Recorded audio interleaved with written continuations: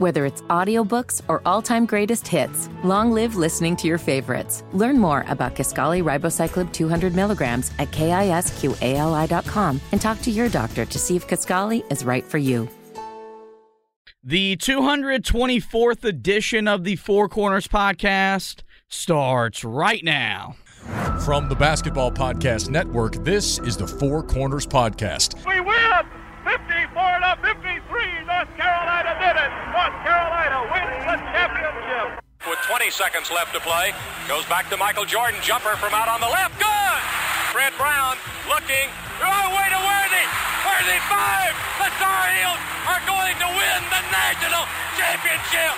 Weber front court, Carolina with foul. He takes the timeout. They're out of timeout. Technical foul. Technical foul on Michigan. They're out of timeout. And the party is ready to begin on Franklin Street. Gets it back out to Head. Long outside shot. Short rebounded. May! It's over! Carolina has won the national championship. 89-72. And how about them Tar Heels? They are the national champions. Pump fake for three. Too strong on the shot. That's it. The Tar Heels are the national daggum champions. Love guarded by Keels. Gets a screen. Pulls up for three. Got it. Caleb from straight away. Here are your hosts, Josh Marlowe and Anthony Pagnotta. Hello and welcome to another edition of the Four Corners Podcast. We are powered by Carolina Electrical Services. Just Josh here with you guys today as I had a chance to talk with former Clemson guard. He now does work for the Field of 68 Network, ESPN, Fox, and CBS Sports. His name is Terrence Oglesby. He joined me to talk about the state of the team as they enter the last week of the regular season, why the season has gone the way that it has gone, and what he thinks they have to do to solidify themselves as an NCAA tournament team. So without further ado, let's get to my conversation with former Clemson guard and Field of 68 network analyst, Terrence Oglesby.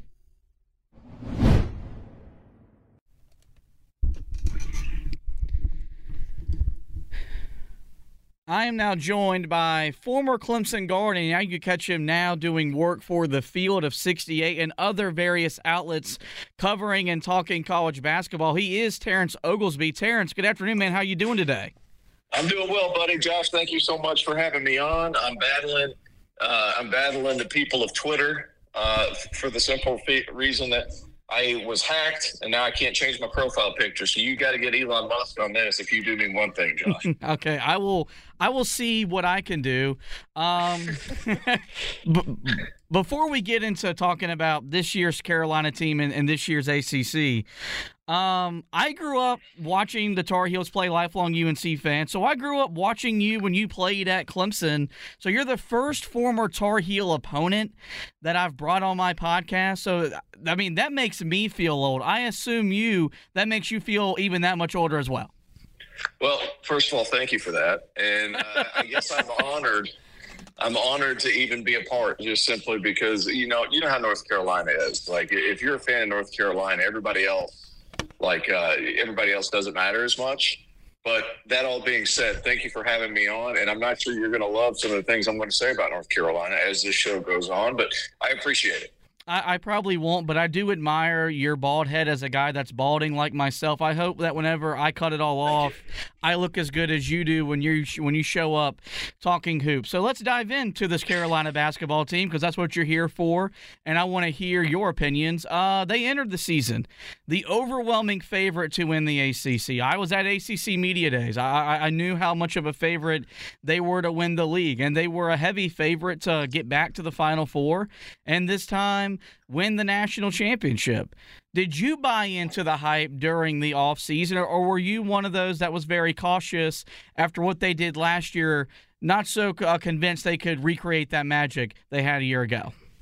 I was on there's some UCLA vibes to this from last year type of deal, to where you have a team that makes the Final Four, you have a lot of players coming back, and everybody gets overly anxious, and they're ready to put the cart before the horse, and it's like, hey, they still have to perform a little bit. Well, North Carolina, just simply put, they haven't. this season. It's one of those things, 1-9 against quad ones. This is North Carolina. This isn't somewhere like a Georgia Tech or somewhere like that. This is University of North Carolina, widely regarded as the best job in college basketball. And they caught lightning in a bottle. They played really well when it mattered last year, but even going back into the middle of last year, middle of February, middle of January, we were all wondering, like, when is this North Carolina team? Is Hubert the right guy? Yada, yada, yada. They make that run in Final Four, and it seems like all that talk started to simmer down a little bit. This season, it's almost like they're just waiting for the postseason to get here. They're not all that interested. I was more on the line of, hey, I think this was a team that felt really good at one point, but I also think it's going to be very difficult to regenerate that magic, because I think Brady Manick was a massive part of what they were doing. He was one of these guys that could, if nothing else, tell guys to shut up and do the right thing on the floor. I think Pete Nance is a very nice kid. I don't know that he has that level of I don't know if I'm allowed to curse on here, so I'm not going to. You're good. I think, yeah, I don't think Pete Nance had that asshole in him like Brady Manick did, to where he just didn't care. He was going to say something if somebody did something wrong. I think it's a group that is really dysfunctional together. I think you have two shot-heavy guards, and I think that was the reason why going into the season I was like, guys, I just don't see it moving forward in the way that it does. And we can go back even to some of the shows in October and November. I was pretty consistent in that, and sadly, I was proven to be right.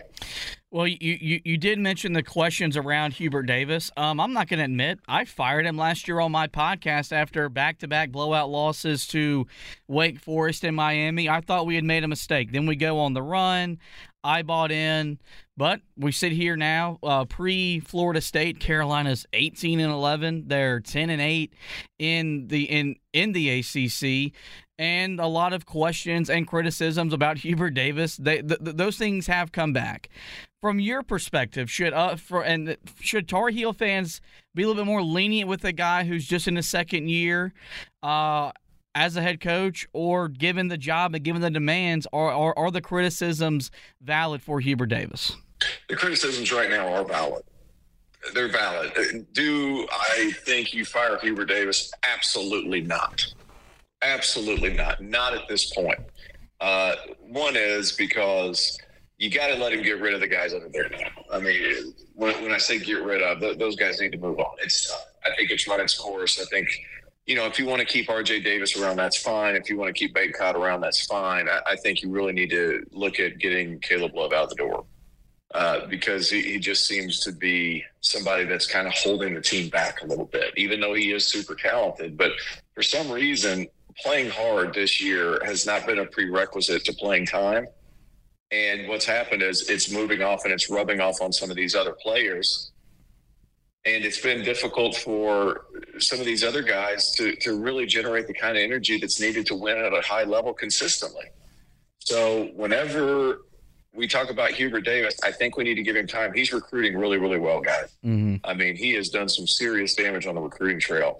And then once he's able to get his hands on some of these newer players and get them to play the way he wants them to play, I think North Carolina is going to be fine. But he needs to get rid of some of these me-first guys. You mentioned Pete Nance and the struggles that he have. They're well documented, and he had a fantastic game against Virginia the other night after he kind of carried Carolina last week against Notre Dame. When you look at his production this season, I had people close to the program tell me in the summer he's the best player on the roster. We haven't really seen that in his time here in Chapel Hill. Do you think it's because Carolina has not used him the best way to get the most out of his talent, or is this just a guy that has struggled mightily to go from the Big Ten to the ACC and then replace a guy like Brady Manick, who not only was an important part of what the team did on the court, was loved by the fan base off the court? So let me get this straight. There were people telling you that Pete Nance was the best player on North Carolina's team coming into this year? Yes, sir. Stop listening to those people. I don't know who said that. Stop listening to those people. Secondly, I think there's something to be said about him being in the wrong position. He's more stretch 5 than he is stretch 4. I mean, he's 6'11", 230 pounds, and he's playing the 4 position. The only problem with that is you have to guard the 4 position. And I'm not sure he's been fully capable of doing that. In ACC, where I think the majority of the teams are playing smaller four-men, and he's having to get out on the perimeter, and that makes things pretty difficult for him. But it's one of those things. He thrives when the ball moves, and the ball has not moved. There's been glue on that basketball this year, and it's been very frustrating to watch because guys like I'm a Clemson grad. I played against Tyler Hansborough. I played against Ty Lawson, Wayne Ellington, Danny Green. Like those guys were more talented than anything they have on that roster right now, and they moved the basketball. They played hard. They played together. Like that's the kind of Carolina team I'm used to seeing, and even being a Clemson guy, I understand that the ACC is looked at as a better league whenever North Carolina is good. So for me to sit out here and just bash and bash and bash, it comes with a hint of sadness for the league as a whole because of how the perception of the ACC is as a result of North Carolina playing poorly.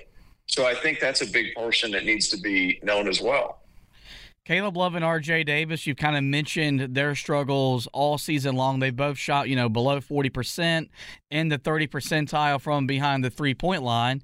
You're a former guard. You were a guy that lived and wanted to live on the perimeter and make those type of shots. When you look at the way that they play and you look at their numbers, is a shot selection the biggest reason why their numbers are inefficient, or maybe they're just guys that aren't as good as the shooters as we want them to be? I think they're not as good a shooter as you want them to be. I think R.J. Davis might fall into that category. I mean, this season he's at 33%. Last year, I mean, he shot a lot more, and he was at almost 37%. That's where you need him. Mm-hmm. But I think he's kind of been hamstrung by, the ball not moving.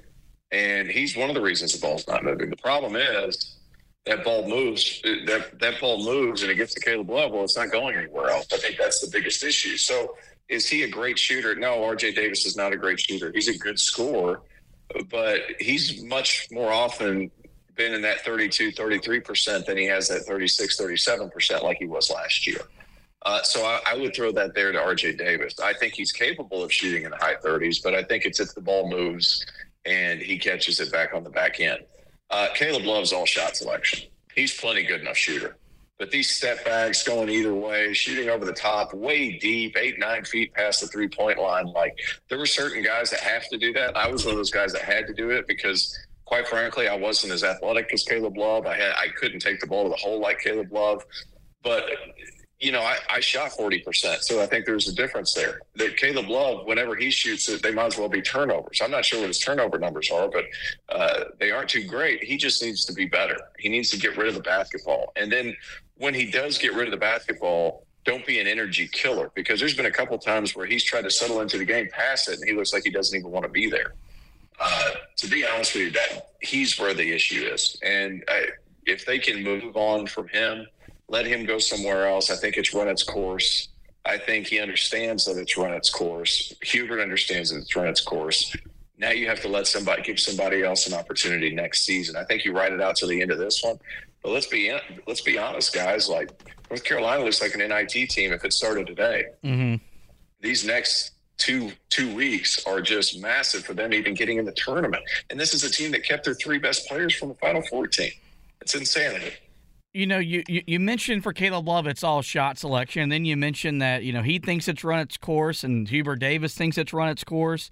I think it's very evident that maybe both things can be true, but there is still this reluctance from Hubert Davis' perspective to put him on the bench when he's quite frankly hurting the team. Do you think that's something that new coaches just struggle with out of the gate, is just getting into a place where they're comfortable putting a guy who is arguably the most talented player on the roster on the bench whenever they're not playing well? Or is this just something that maybe there's just no way to explain why he's played the minutes he's had despite his production being below what was expected of him this season? I don't think that it's a common issue with a lot of coaches. I think it's definitely a Hubert issue, and I think he's scared of his bench. which I'm not sure makes a whole lot of sense because they were all pretty highly touted guys. I thought they found something whenever they put Seth Trimble in the game, and he was kind of this ball mover that could push the pace, pass it. And then once that ball started moving, it found energy. Hasn't been the case. He decided to go away from it when some of those guys got healthy again, and I'm not quite sure why. But, it's certainly run its course. I think that's the big thing. That's the scary thing about this team closing out the season. It's time to move on. But I've never understood why coaches are okay with guys not playing hard. I've never understood that. It doesn't matter how talented somebody is. It hurts more than it helps. 9 times out of 10, even 99 times out of 100, it hurts more than it helps. We're talking with Terrence Oglesby, former Clemson guard. You can now catch him doing awesome, great work at the Field of 68. Armando Bacot, during the season, he set the record for most double-doubles at Carolina and is the all-time leading rebounder. You mentioned you played against Tyler Hansborough, a guy that I believe is the greatest college basketball player to play at UNC. Where does Bacot, though, fall in the lineage of great bigs to come through this conference? He's up there. And here's the thing, like, he's putting up these monstrous numbers and he's going to getting them himself, because it's not like he's featured in any way, shape, or form like Hansborough was. And I did a show with Tyler the other day, and I think Tyler's great, by the way. He's getting into the media space a little bit. He's fantastic. He does a nice job. Loves Carolina. I also think, like, if Armando Bacot is playing, at the same time as Tyler, or maybe the guy that came in right after, I think his career is even better because the ball would be moving and they would be playing that old Carolina break. I think he would be even better. But as far as numerically where he ranks in Carolina history, I don't know that answer right off the top of my head. I'd have to look at all the great players that have come through Chapel Hill. And there's no shortage of them, as you guys know. And, and I'm not trying to downplay anything. I understand how great Carolina is, and a lot of my frustration, especially talking to you right now, comes from the fact that I know how good they should be. But I think certainly he's got to be considered one of the best, I would assume top 5 big men to ever play at that school, just because of the raw numbers that he's been able to put up. I'm going to ask you a question that might be impossible to answer. You mentioned that you believe that Hubert Davis is scared of his bench. Why do you think that is? Because I think, like you mentioned, you look at the talent that's come in. They're talented guys. They're all, high-level 4-star guys and stuff like that. But, outside of really Puff Johnson and then DeMarco Dunn, depending on the game, no one else on the bench is getting a whole lot of run, and I don't have an answer as to why. Can you help me maybe answer that question? You know what? I was thinking about that as you were asking it, and I'm sitting here thinking of, a guy is coaching his son in middle school. Okay? So the guy who's coaching his son has seen the very best version of his son, to where nobody else has seen the very best version of his son. So he continues to play his son as long as he can, in hopes of his son hitting that pinnacle that we all know he could. And I think that dad knows that he could. I think Hubert has seen the pinnacle of Caleb Love, and that was in the Final Four game against Duke, where he hits a monster 3 over top of Mark Williams. The problem is Caleb Love hasn't given that to you consistently. And whenever you know what's in there, it's hard to leave that, because he knows that once he goes to his bench, they'll still be good, but they won't be at that ceiling that North Carolina was at, making it to the national championship game. It's that hope for what was once great. And I'm not sure that it's not there. I just don't think that it's there this year with this team. A few more for you, Terrence, and I'll get you out of here. We are in the last week of the regular season, believe it or not. And you mentioned that, right now, Carolina would be on the outside looking in, and they look like a NIT team. They don't have the look of a team that should get their ticket punched to the NCAA tournament. For that to happen, though, over the rest of the regular season and then in the ACC tournament, what do you need to see from this Carolina team to buy into them not only being a tournament team, but a team that can make noise again in the big dance? They need to blow the doors off of Florida State in Tallahassee. No easy task because Florida State's playing better. And then they need to beat Duke by about 10 or 15 points. And then I also think that on top of that, they need to win a game or two in the ACC tournament. I really think they dug themselves in that big of a hole. And guys, if their name wasn't North Carolina, and I hate to say, if their name wasn't North Carolina, they wouldn't even be in the first four of the next four. They just wouldn't. But it's one of those things. You're going to get the benefit of the doubt because you are University of North Carolina, and guys, we all know, and I'm not naive to this, that college basketball is better when North Carolina is great. It's that hope to have Carolina around that has kept them in the conversation. But quite frankly, guys, they don't deserve it. They are going to have to make a run over the next 3 or 4 games, hopefully for them, that people can remember on Selection Sunday. You cover the ACC as well as in depth as anybody out there. I've identified Miami as the best team in the conference, although they did get beat at home over the weekend to Florida State on that dramatic buzzer beater.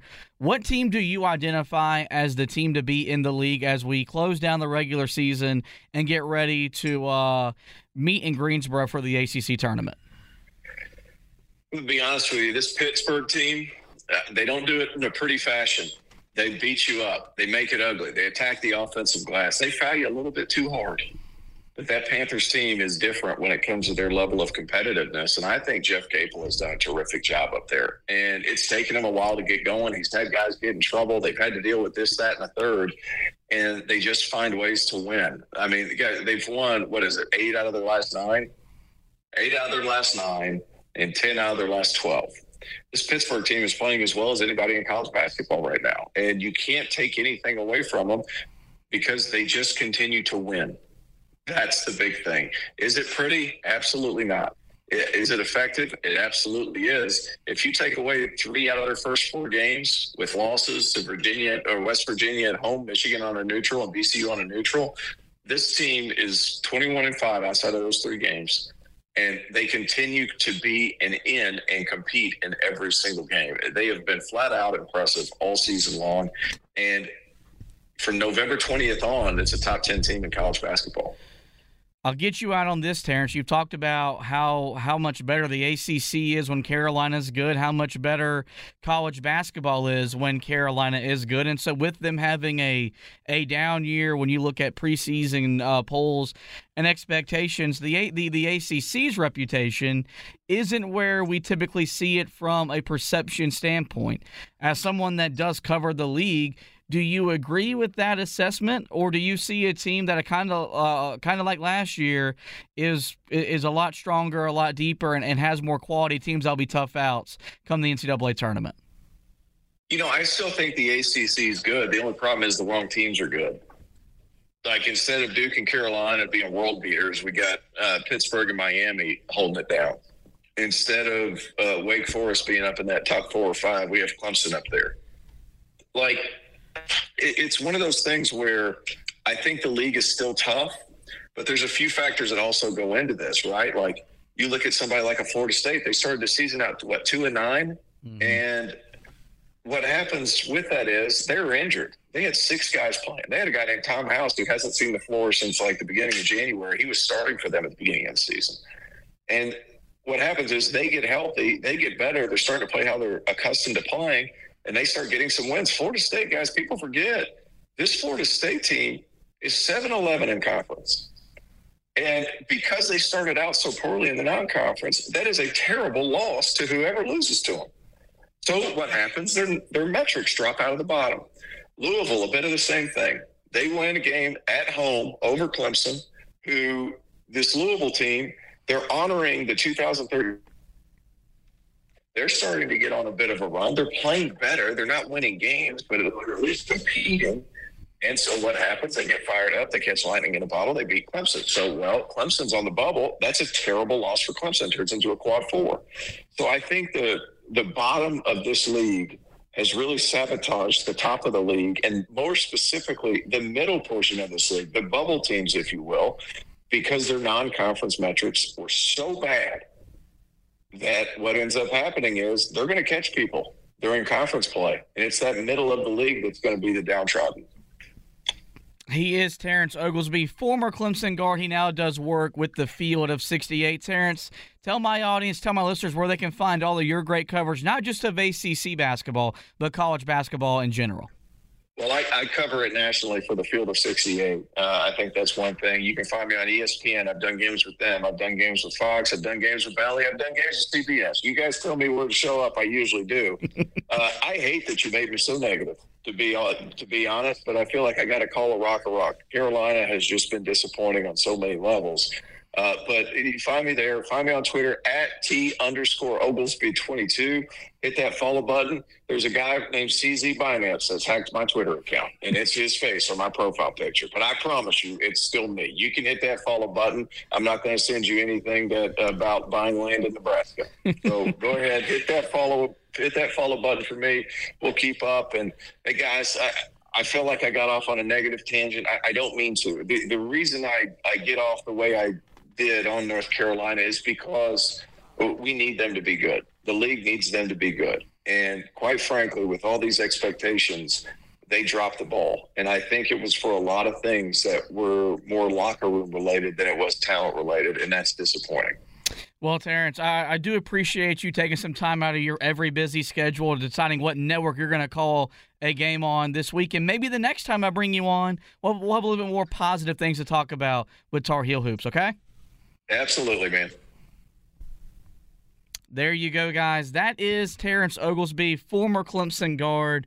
And like you said, he covers college basketball nationally for the Field of 68 network. Well, that is going to shut down this edition of the podcast. Before we let you go, I'm going to get you the latest message I have from DraftKings, and I'll come back. Final thoughts on this edition of the Four Corners podcast back after this message from DraftKings. NBA fans, it's time to bring the hoops action to the palm of your hand with DraftKings Sportsbook, an official sports betting partner of the NBA. This week, new customers can bet $5 and win $200 in bonus bets instantly. Plus, for a limited time, all new and existing customers can get a no-sweat same-game parlay every day. Go to DraftKings Sportsbook app today. Opt in and place a same-game parlay on any NBA game, and if it doesn't hit, you'll get a bonus back. Guys, I do this all the time with over-unders. I do it with the first three-pointer that's going to be made by Stephen Curry, or Ja Morant, LaMelo Ball, whatever it is. Do all these same-game parlay actions at DraftKings Sportsbook. And you can do so by downloading the DraftKings Sportsbook app now and sign up with the promo code TBPN. New customers can bet $5 on the NBA and get $200 in bonus bets instantly, only at DraftKings Sportsbook, an official sports betting partner of the NBA with code TBPN. Minimum age and eligibility restrictions do apply. See show notes for details. We really hope you guys are taking full advantage of all the good offers I've been giving you here on the Four Corners podcast. Same for Anthony over there on the Heel Tough Blog podcast. So this is going to wrap up this edition of the show. But we do encourage you guys to visit the website, HeelToughBlog.com, where I'll have you covered for the remainder of the regular season for Carolina Hoops, as they got Florida State this week. There'll be previews and recaps for that game posted, as well as the Duke game, the regular season finale, with the season on the line for Carolina. We'll have you covered there. That's HeelToughBlog.com. As for the podcast, guys, you know where to find us. Every major podcasting platform. Just simply search the Four Corners podcast and we will pop up. We're there. I encourage you guys to rate and review the podcast, but more importantly, we want you to hit that subscribe button. That way you don't miss any game preview, any game recap, or any great interview like this one with Terrence Oglesby. Make sure you hit that subscribe button. That way you don't miss any editions of the show throughout the remainder of the basketball season. With that, guys, is going to wrap up this edition of the show.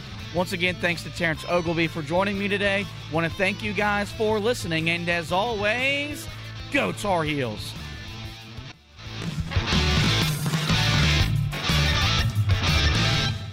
Guys, it just doesn't get any sweeter than that.